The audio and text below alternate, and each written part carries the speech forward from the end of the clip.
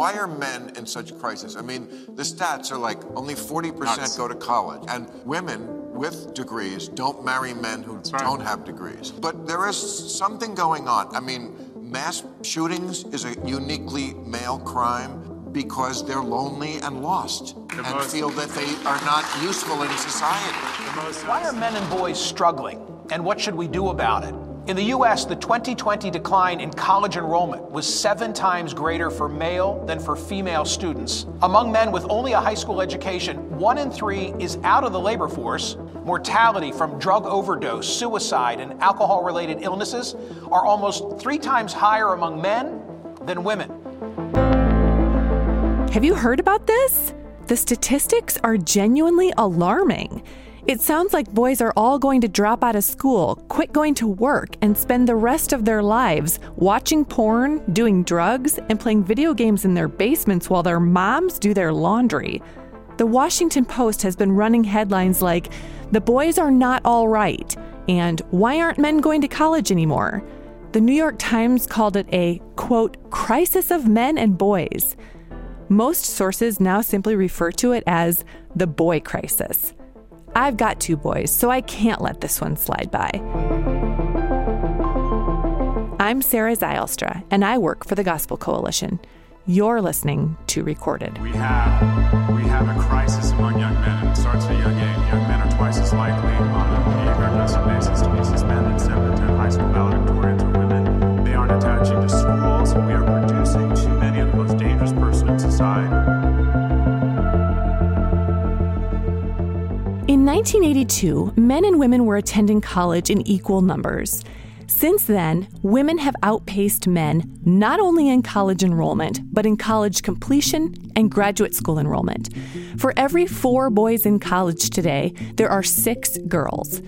In graduate schools, women are outpacing men even in traditionally male-heavy programs like law school and medical school.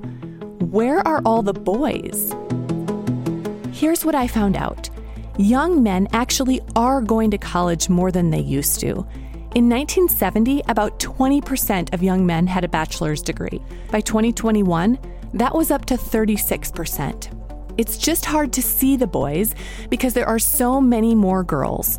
In 1970, about 12% of young women had graduated from college. By 2021, that was up to 46%. I know what you're going to ask next. Why? Across the world, even across history, when girls gain access to the classroom, they tend to be more successful than their male peers. Girls do more homework and get higher grades than boys. They're less likely to get into trouble, repeat grades, be diagnosed with learning disorders, or be expelled, even in preschool.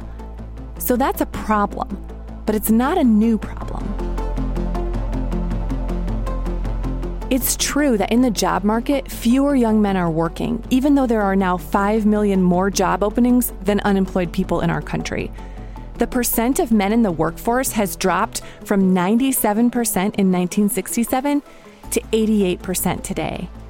But here's the thing, that trend has continued steadily for 50 years, regardless of changing market conditions or economic recessions or unemployment rates. The men who aren't employed are more likely to have dropped out of high school and to have a criminal history, to be young, unmarried, and childless, or not living with their children. So what do they do all day? National surveys show they're spending most of their time, 8 hours a day, on, quote, socializing, relaxing, and leisure. That means lots of watching television, but it also means lots of video games. In 2017, the National Bureau of Economic Research released a working paper connecting the lower rates of working young men to the improvement in video game technology. I'm not saying all male problems stem back to video games, but it is true that gaming has changed drastically over the past few decades. In 1999, about 50% of teen boys played video games for about 34 minutes a day. Today, 97% of boys play for an average of 2 hours and 20 minutes a day. What's going on there?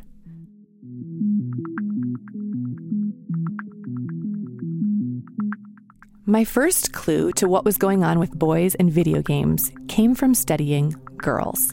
A few months ago, I did a podcast called Scrolling Alone.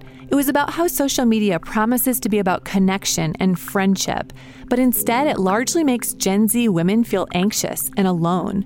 Instagram and other platforms tangle young women in a cycle of digital comparison and competition, divorced from the in-person laughing and crying and hugging that enriches relationships. Social media isn't wrong exactly, but judging from the way it's affecting young girls, we need to be a lot more careful with it than we have been. Even before we published Scrolling Alone, I could see parallels with the world of video games. In both, you create and maintain an online identity in an online world. In both, you can meet and become friends with people across the world that you haven't met and might never meet in real life. In both, you might aspire to be an influencer or a top gamer, which looks easy, like gaining fame and fortune by doing something super fun, but is actually a lot harder on you than it looks. In both, there are quantifiable markers, a score, or a number of reshares or double taps for how well you are succeeding. In both, you can spend hours in front of a screen without much difficulty. With the advance of technology, both forms of entertainment have grown really, really popular. Globally, social networking sites made $153 billion in 2021, more than twice as much as Hollywood, Starbucks, and the NFL combined.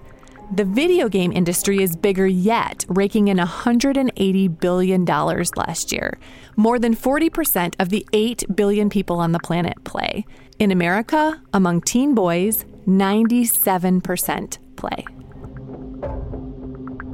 I'm not willing to write off either social media or video games completely. I'm a Reformed Christian, and I believe in God's sovereignty over every square inch. So how can we think well, for ourselves and for our boys, about video games? 3, 2, 1.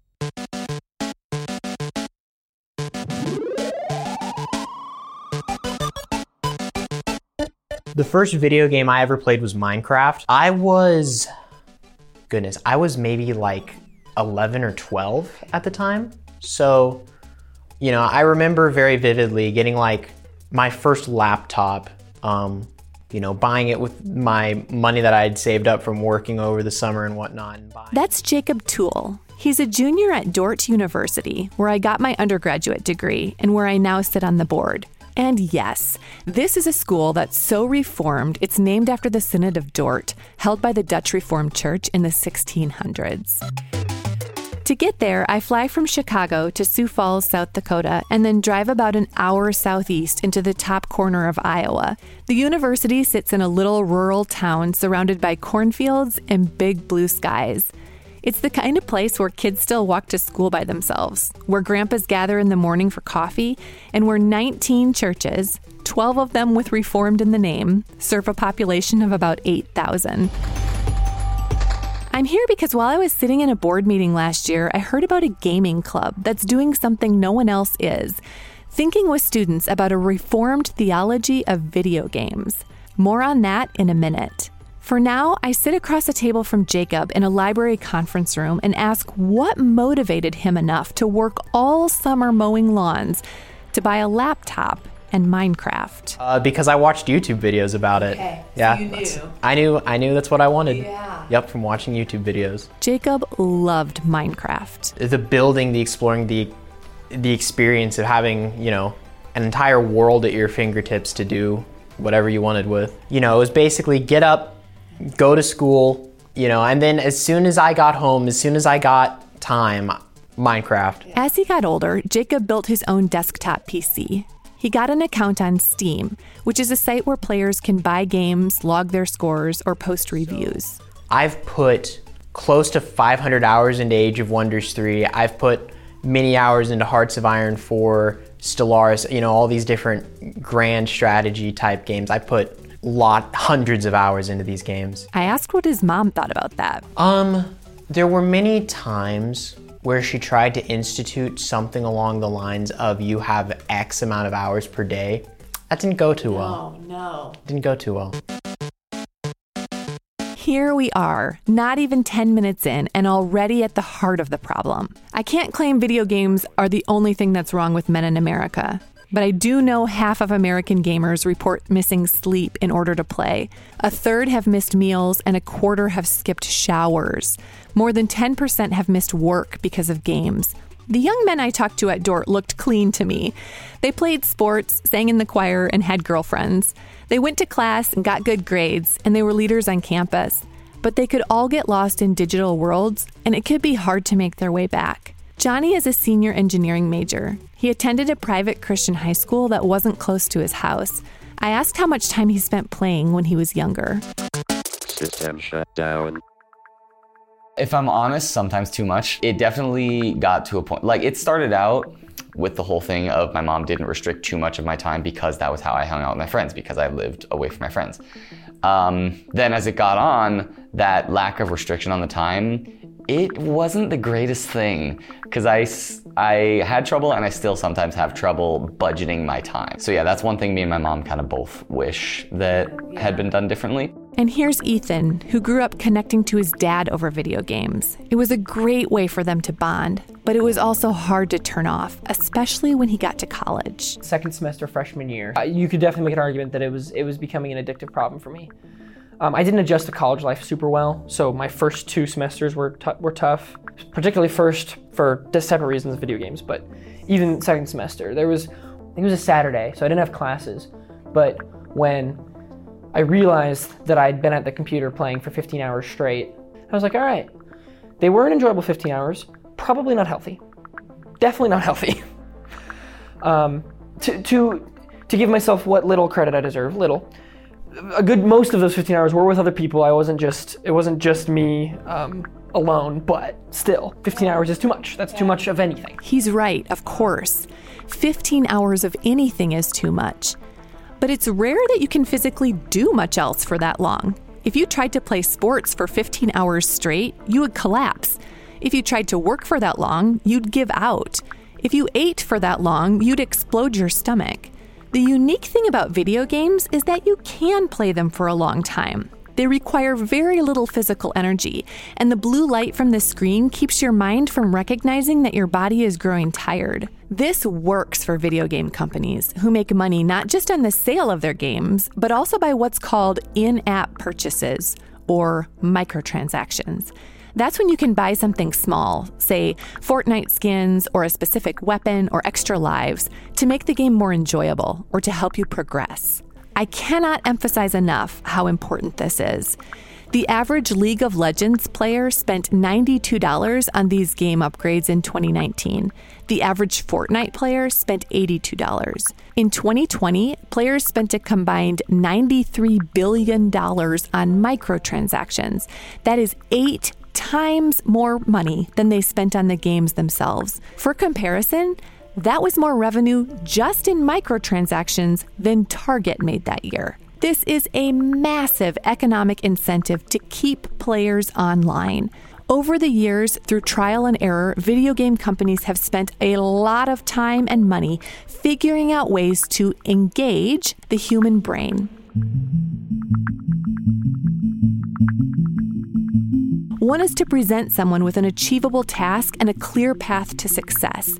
Our brains release dopamine when that happens. We feel competent and happy, and when it fades, we want to feel competent and happy again. Another strategy is to offer someone an uncertain reward. In social media, that's the question of how many likes or reshares a post will get. In video games, that's a loot box that you buy even though you're not sure what's in it. Or it's earning an arbitrary reward for completing a task, say a random number between 1 and 10 coins instead of a stable, consistent 5 coins. There are a bunch of other strategies as well, such as leveling up or tracking streaks, like playing every day for 8 days, or getting daily rewards or being penalized for taking a break. For example, your supplies might go bad or you won't get any upgrades. No wonder boys are having a hard time logging off. Yes, I don't know. I've kind of rationalized it as that's what guys love to do. Where girls love to go shopping or we love to go on social media, guys love to video game. And Kayla is a junior at Dordt. For a while, she dated a boy who couldn't put down the controller. he was putting off schoolwork to play video games, and anytime I would go in there or anytime I would talk to him, it would be because he was playing video games. Or that's what I felt like, at least. I rarely saw him doing schoolwork. This is important because while about an even number of boys and girls play video games, those who are addicted are overwhelmingly male. It seems like video games tap into something about the way God made men. When males conquer territory in a video game, a Stanford study shows the parts of their brain associated with reward and pleasure light up with dopamine. The female brain lights up too, but not nearly as much. Another study showed that males feel better about gaming wins and not as badly about losses as females. Their incentive is to keep reaching for those wins. No surprise then that a sizable minority, some say up to 20%, of males really struggle to put the games down, especially in younger years when their brains are developing. The executive control center, which weighs risks and rewards, isn't fully matured until around age 25, which means kids and teens are more likely to favor the immediate gratification of a game than the delayed gratification of going for a run or finishing a paper. Studies bear this out. There's such a sensory smorgasbord of action and colour, our children are becoming addicted. They're playing for days on end to the exclusion of everything else, even school. New alert from the World Health Organization about video game addiction. The organization is now designating gaming disorder as a mental health condition. ABC's gaming disorder, but some play for up to 20 hours a day. In 2019, the World Health Organization identified gaming disorder in part as the escalation of gaming over negative consequences. In other words, even though you're failing the class or losing the job or alienating the friends, you still keep playing. If this continues for at least a year, the WHO said, then you've got a gaming disorder. What makes anything addictive? It's a stimulus that triggers a dopamine response, and then you know, because of how our bodies are made, we want more of the stimulus, and because of the dopamine hit, and we're like, okay. And especially with video games, you know, sometimes that's a pretty easy dopamine hit to get, so then you can just press the button over and over again, and you get there, and all of a sudden you know that you're trapped, and you've wired your brain in such a way so that's like one of the few ways you can actually get the dopamine hit, so you can't like get it normally anymore, and then you end up with problems. Jacob's right. And when boys choose games over and over, they're reinforcing neural pathways in their brains. They learn how to respond rapidly to large amounts of incoming information, which is good training for anyone who wants to be an air traffic controller. But it's not great training for boys who need to practice focusing their attention on a single purpose, like reading a textbook, focusing on a task, or listening to a teacher.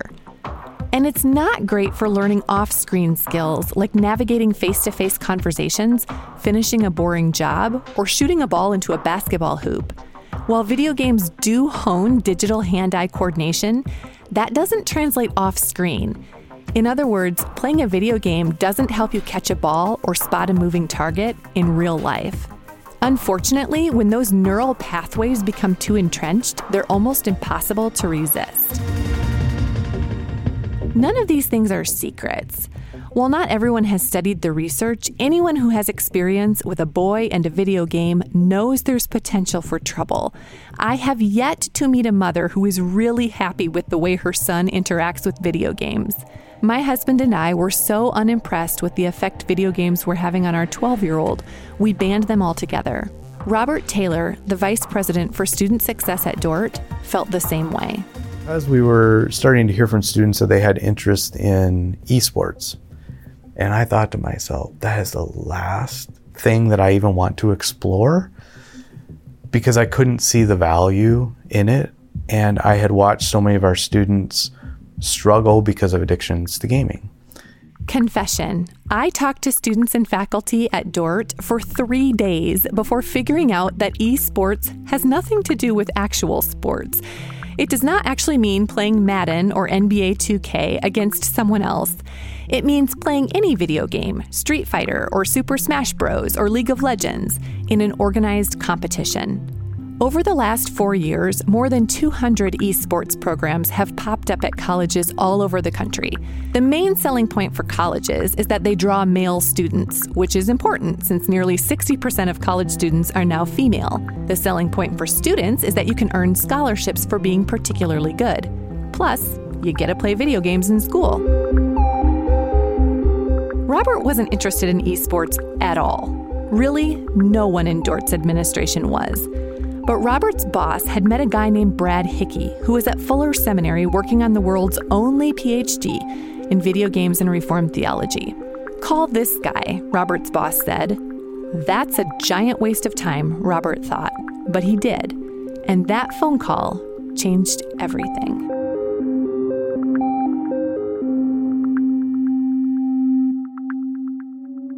Well, I came from an extremely difficult background. Honestly, I went to a school for kids who were like last stop before you're just out of the system. Brad Hickey's first experience with transcendence, with otherworldly beauty, with longing for something better, came through video games. God uses so many of the different spheres to reach people, right? We think that typically that it's always the church. It's always like, this moment of like, I read the Bible and there was like this Augustine moment, right? That wasn't the way it was with me. So I remember the first time I saw like Super Mario Brothers or other games down the line, it was like a moment for me. It did something inside me, like, wow, look at this music, this art. I had a massive stutter. I couldn't even order at a restaurant or anything else like that.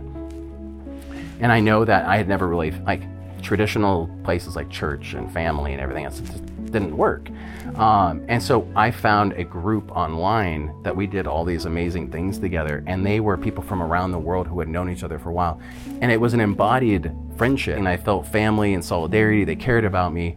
But like if people got sick, they would go fly and visit them. If people, they would go to each other's weddings. It's not an exaggeration to say that God used video games to reach Brad, even to heal him a little, and to connect him to healthier human relationships.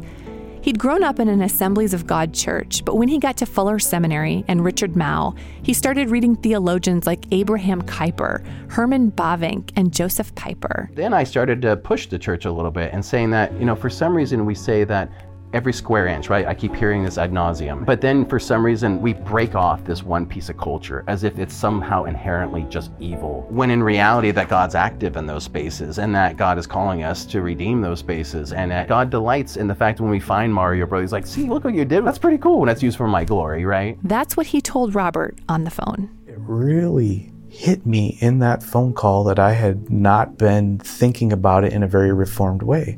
And I pride myself in seeing all of creation as being God's, and that we are to be stewards of it, and that through the work of His Holy Spirit, we can be vessels of redemption right here. And so I felt pretty convicted about that. I felt convicted too, especially after reading these sentences from Brad's dissertation. Our role as God's stewards requires us to make a genuine effort to understand what video games are and to speak authoritatively about them. To do otherwise would be to miss out on an opportunity to influence and enjoy a significant cultural space, as well as to ignore new ways in which God is working in the world. Okay, Brad, you got me. So tell me, how can we understand video games in a Christian way? Hang with me here. We're going to get theological. Here's what I learned from Brad's dissertation. First off, it seems clear we're meant to play. In creation, God appears to play with color and light and sound. He plays through the creation of planets. From the expansion of the universe, we understand He's playing still. Through the Old Testament, we see Him playing in serious ways, offering tests to Job and Abraham and Jacob. And He plays in lighter ways, through the stories and parables Jesus tells His disciples, even in the hard questions that to them seem like riddles. It's almost impossible to define play, but we know it when we see it. We know it brings joy. We know it connects people. And we know it takes us out of ourselves. A girl with a dollhouse or a boy in the woods is in another world. A family around a board game, friends on a basketball court, or a teen with a book are all transported away. C.S. Lewis calls play a pointer to something other and outer. Play can point us to eternity, to heaven, but it also teaches us how to live here and now. Play is one of the first things we look for in human development. Children play to practice adult roles, to develop physical, emotional, and social abilities, to develop their own talents and interests. Adults play to connect with family and friends or to relax their brains from the stress of labor. In a testimony to how fun and generous God is, those breaks sometimes spark ideas or connections that help us in our work. Without question, play is woven into the fabric of God's good creation.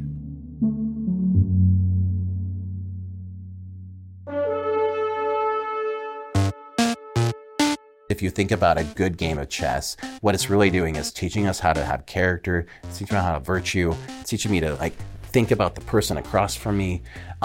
If you think about, the Scottish games as they originally were, it was a way of diffusing anger between tribes through the use of play. Like the Scottish competitions, and like modern sports, video games can give players a safe way to be aggressive.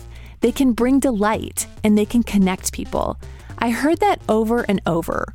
Here's Zach, a junior history major. Every weekend in middle school and high school, or every day really, we'd sit and we'd play. We'd get done with football practice and then we'd go home and play video games. That was always a lot of fun. Eventually, going into my junior year of high school, I moved to North Carolina, where I met a friend who he played a lot of Destiny 2, and so I'd play that with him every night. Through that, I have made friends all across the country. It's a lot of fun. Lots of stories. And Johnny. I didn't live near any of my friends from school, so I couldn't really easily go to hang out with them. So video games was one of the ways that I would hang out with my friends, playing Minecraft with them online. That was the way that I would get to connect with them and get to hang out with them and keep those friendships. And Jacob.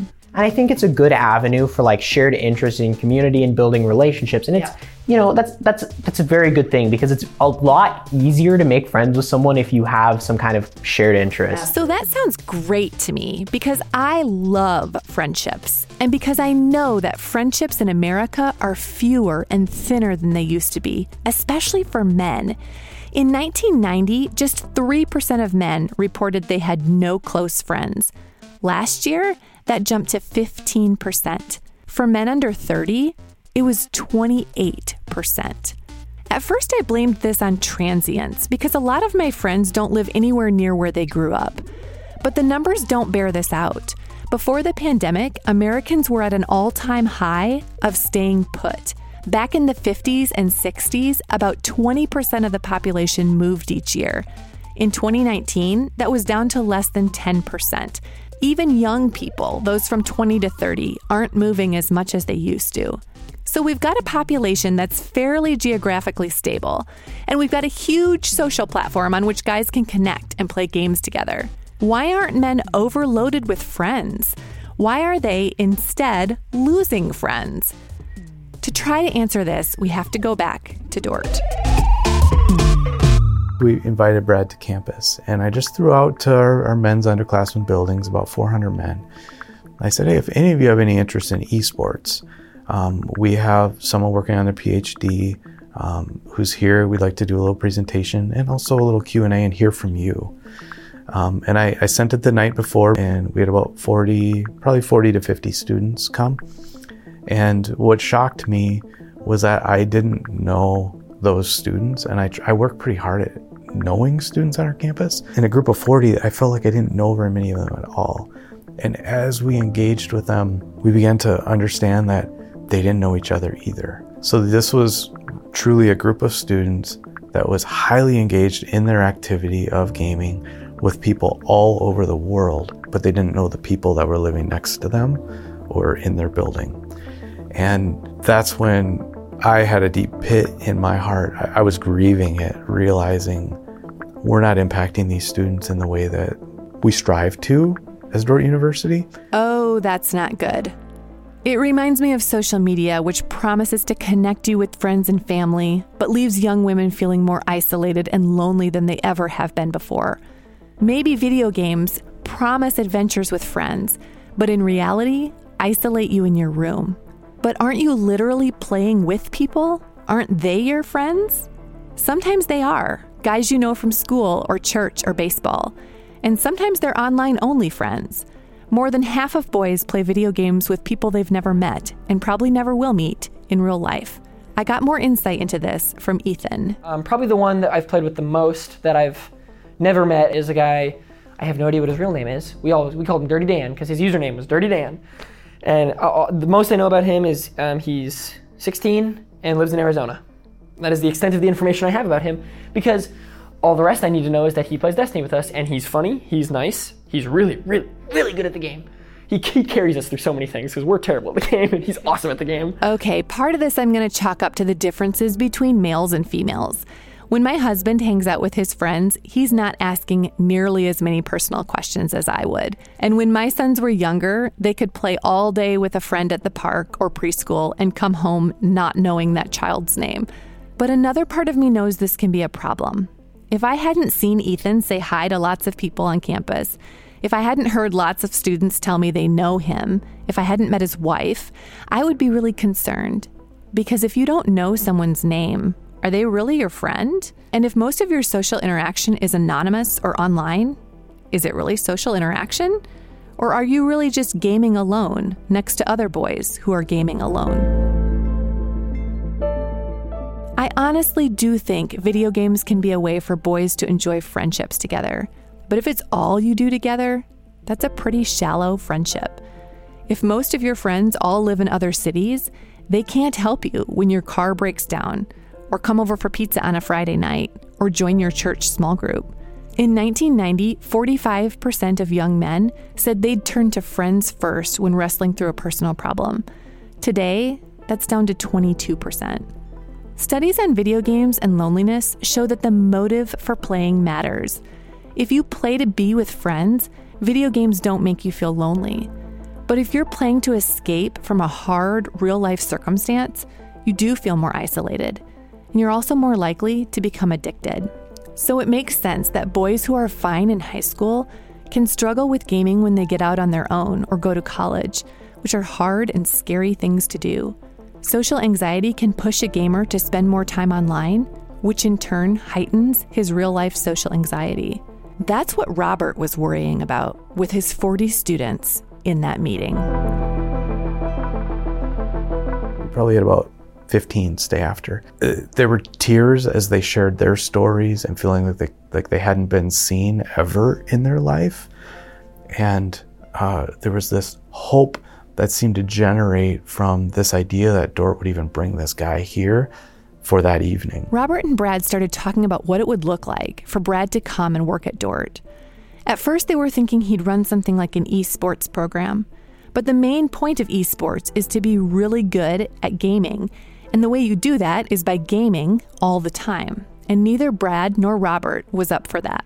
Instead, they wanted a program that would be Christian, that would be reformed. They wanted something that looked different from the way the world did video gaming. It was hard to find a pattern for that. Other Christian colleges have student-led gaming clubs or esports, and a few Christian professors have taught and written on video games. But Robert and Brad wanted to implement a program that would intentionally connect students to each other and to God, that would consider video gaming through a Kuyperian worldview. Nobody had done that before. But it turns out they didn't need to look to other colleges. They just had to walk across campus, where they found a model for what they wanted in the gym.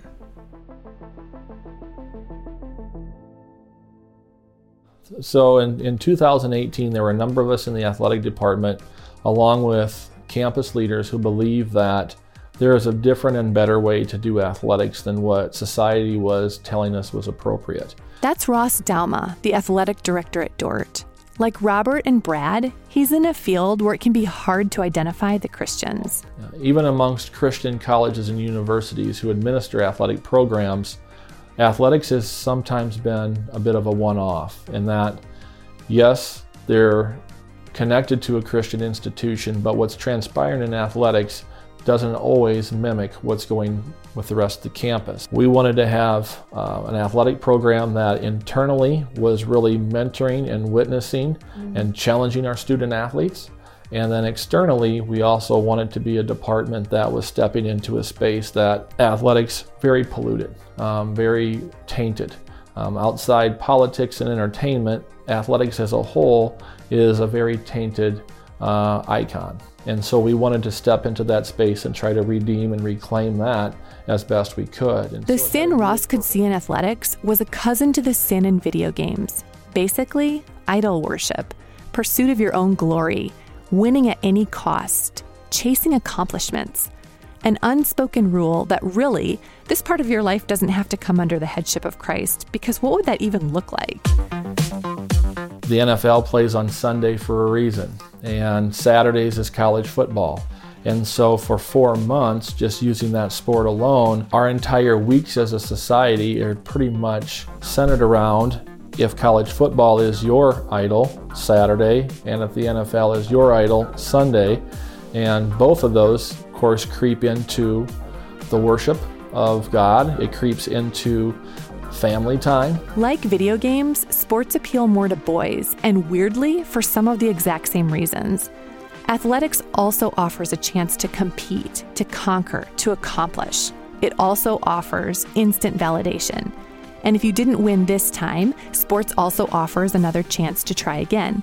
That's probably why, across cultures, males are more likely to play sports as kids, more likely to play as adults, and more likely to coach. As a side note, they're also more likely to skip church to watch sports. Like video games, youth sports were made possible by the incredible rise of technology, affluence, and leisure time in American society over the past 50 years.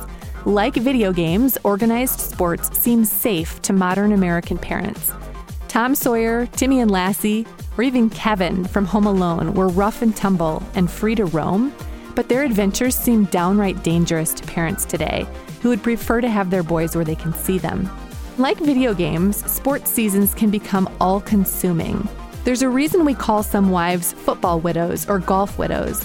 There's a reason universities make allowances for the coursework of students who have heavy practice and performance schedules.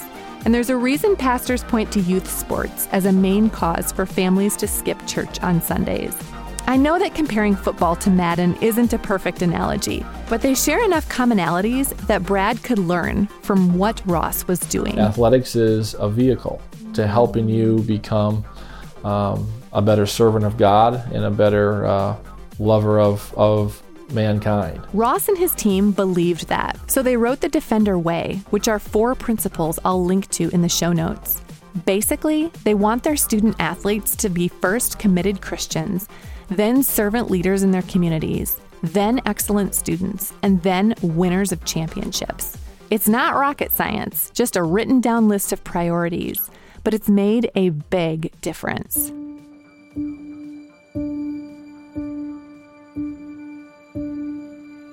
Dordt coaches pray and lead devotions, but they also form discipleship groups with their teams.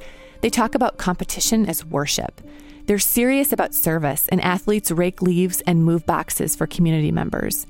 They're also serious about academics, which means some teams meet during the season to plan their time, so athletes can schedule in papers and study groups.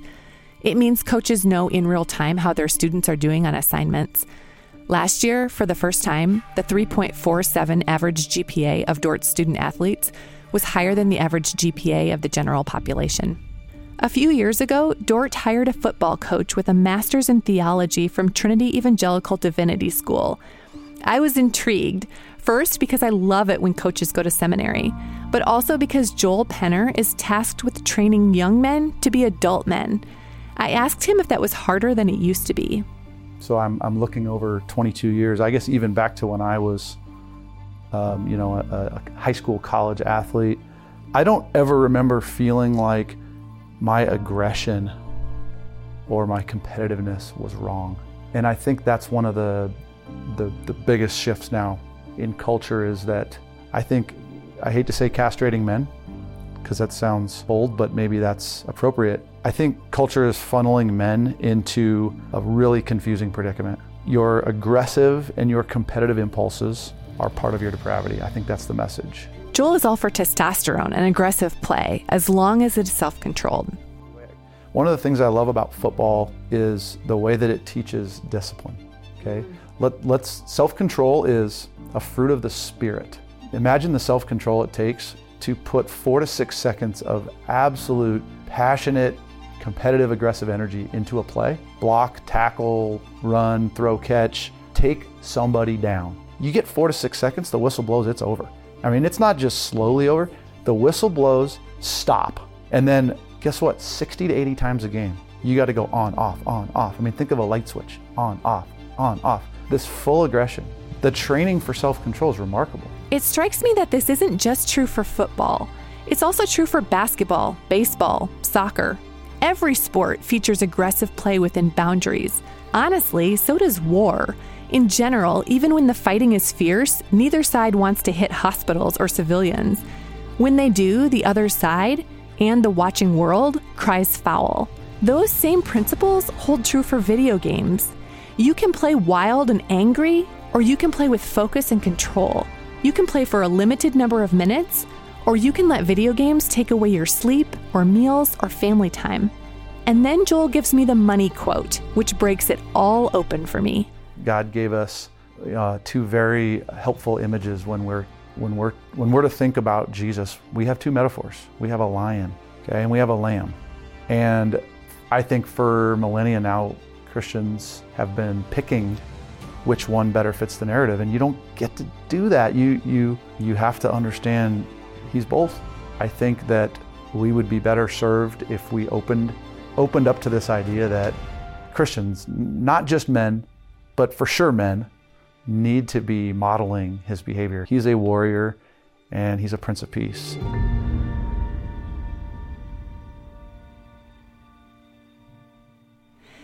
I cannot stop thinking about this. Stop being so weak, our culture told men 50 years ago, and now they're hearing, stop being so strong. It's hard to know what to do, how to be. But nobody looks at an athlete and thinks he's confused or has a split personality for being both aggressive and submissive. Those two things work together to create something so lovely, we pay to watch him do it. If we're following Jesus, we should look like that too.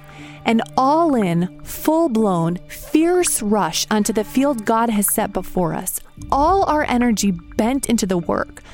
And at the same time, complete submission to God's will, His word, His leadership of us. We are fierce warriors under a captain, brilliant scholars under a teacher, faithful and able servants under a king. That's beautiful. But I'll tell you what's even more beautiful, to hear that come out of the mouth of a college football player. The dual nature of Christ, he was the lion and the lamb. He was a humble man, but he was also a dominant man. So approaching your life, that's that stance of reverence, but also that determination is not a conflictory thing. It's something that goes in line with who you are, who you're called to be.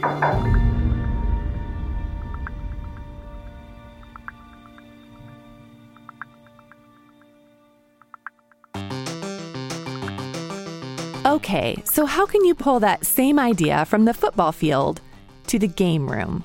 Brad got to work experimenting with ways video games could help students better love God, be servant leaders, and be good students.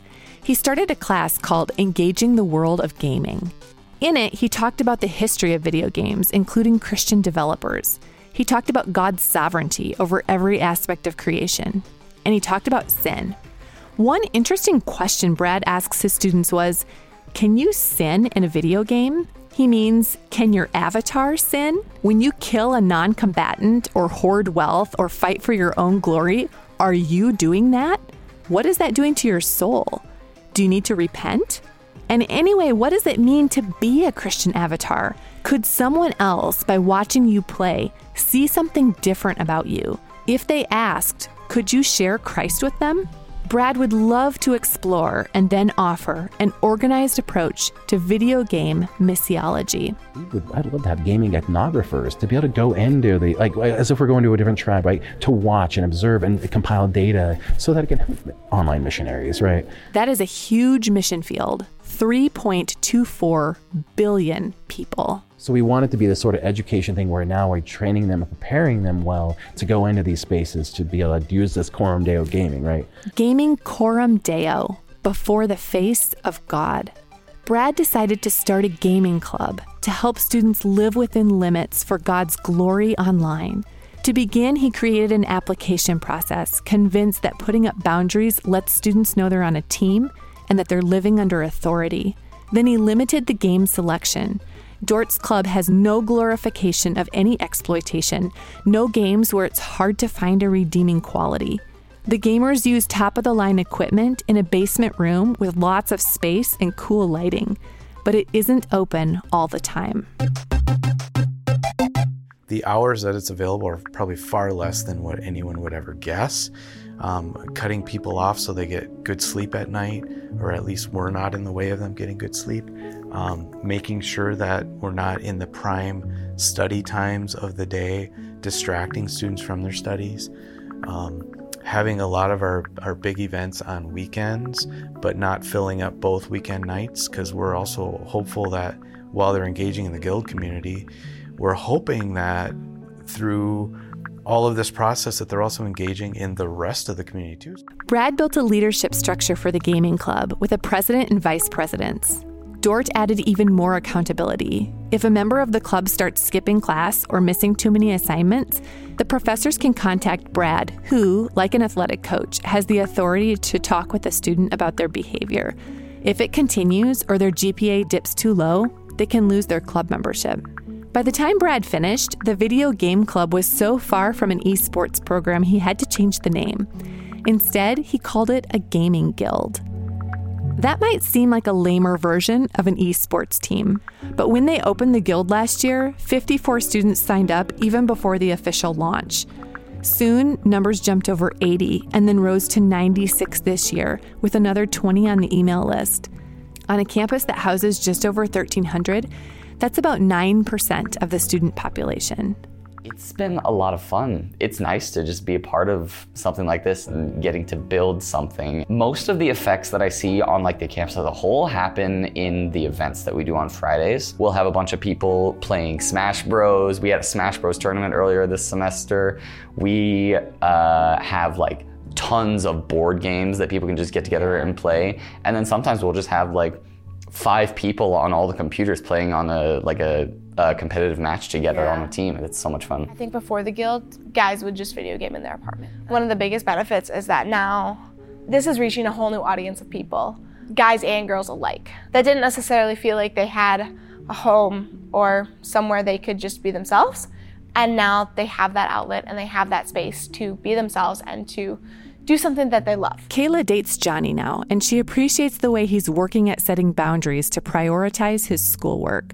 She plays too, for the sheer joy of it. She loves the VR headset that lets her slash beats of music when they fly through the air. To her, it feels like directing. She also enjoys the role-playing games, which let her pretend to be a character for an hour or two. Carolyn, who's a senior music major, loves that too. Here's her favorite thing about the Guild. It's a huge community, and there are so many different games that the Guild has that you can play. So there's something for everyone. It's really casual. You just come and there's food and there's games. You build friendships. It's a really great outlet for like people like me who wanted to get into something but didn't really know how. I think there are quite a few people that I don't think I would have met if I didn't go to the Gaming Guild stuff. Or maybe I knew who they were, but I didn't talk to them. Perhaps one of the most meaningful developments for me personally is to have watched students grow and mature. For example, I've seen students such as Abigail and Bree and Jacob Toole, who I think were quite hesitant actually to buy in initially, and who I now see at every event. They're laughing, they're part of deepening and maturing friendships, and it's also wonderful to see, or like even with my guild president, Ethan, growing, maturing, learning how to lead, host events, and be there for the members of the guild. It's also deeply satisfying as the guild director. Maybe you're noticing that Brad and the students aren't talking about how much they love the equipment or the internet connection or the cool basement space, though they tell me they like those things too. What they love the most is being together. As I've had a chance to go to their activities, I see beautiful health. And I see so many people that I know without the guild would be in their rooms at that very moment by themselves on a Friday night, and instead I hear laughter, I hear conversation, I hear teasing one another, and I see people together.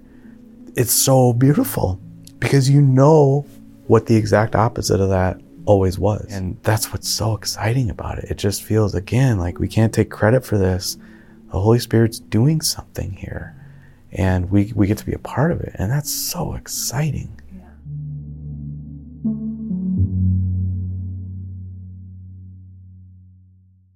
I don't want to leave you with the impression that Dort is doing things perfectly. While lots of kids come to the gaming events, some are still in their rooms, gaming alone. And there are still tons of questions to be asked and answered about a reformed view of video games. But I can feel myself shifting on this. Maybe video games could be a way to relax into delighting into the goodness of God, the creativity He gave a game designer, and the joy of connecting with people who are physically far from us. Maybe they could help boys be aggressive within limits, a way to point to and to practice living under Christ's headship. That said, I'm wondering if I need my own version of the Defender way, rules of life to give perspective and limits to both youth sports and online gaming. More than anything, I want my boys to love God and neighbor. I want them to serve joyfully, to work diligently, and to submit humbly to authority. To that end, I want to challenge them to be Christ followers at school and at home, on the court and on the screen. But I also want to push a little further to ask, do sports or video games cause you to stumble into sin in real life? To be honest, I have a kid who is struggling with video games. When he was playing, he was easily frustrated. When he wasn't playing, he was thinking and talking a lot about when and what he was going to play next.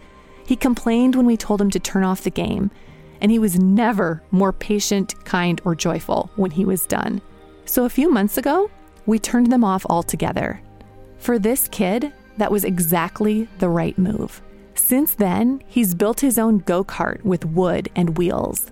We got him a bow and arrow, and he shoots cardboard targets in the backyard.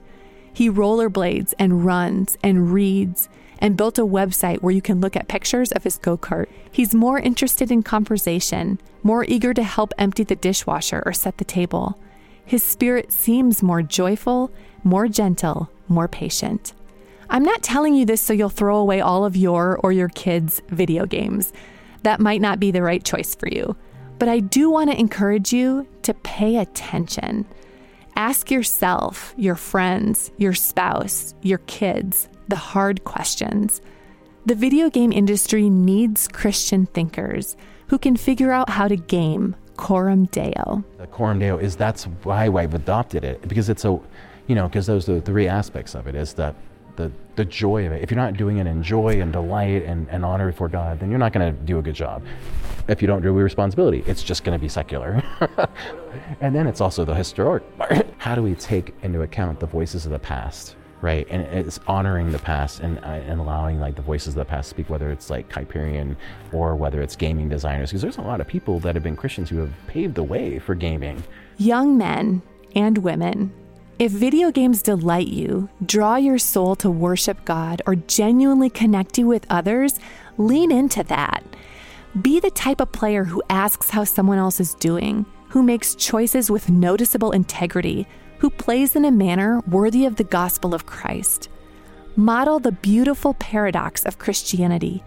Be the player who conquers new worlds and wins strategic battles, but who can also cheerfully log off to eat dinner with your family, or put away laundry, or finish your work. And as you look for worlds to conquer and enemies to vanquish, remember this. That character you are online is nowhere near as smart or complex or gritty as the real you. The world you enter online can't come close to the breathtaking, exhilarating world God has created for you to explore in real life. The digital adventures you have are not as exciting. The enemies you face are not as formidable. The opportunities are not as incredible. The twists are not as unexpected. The stakes are not as high. The friendships are not as fun or as tight as those in your real life. Let's play video games just like we strive to do everything else under the lordship of Christ and before the face of God.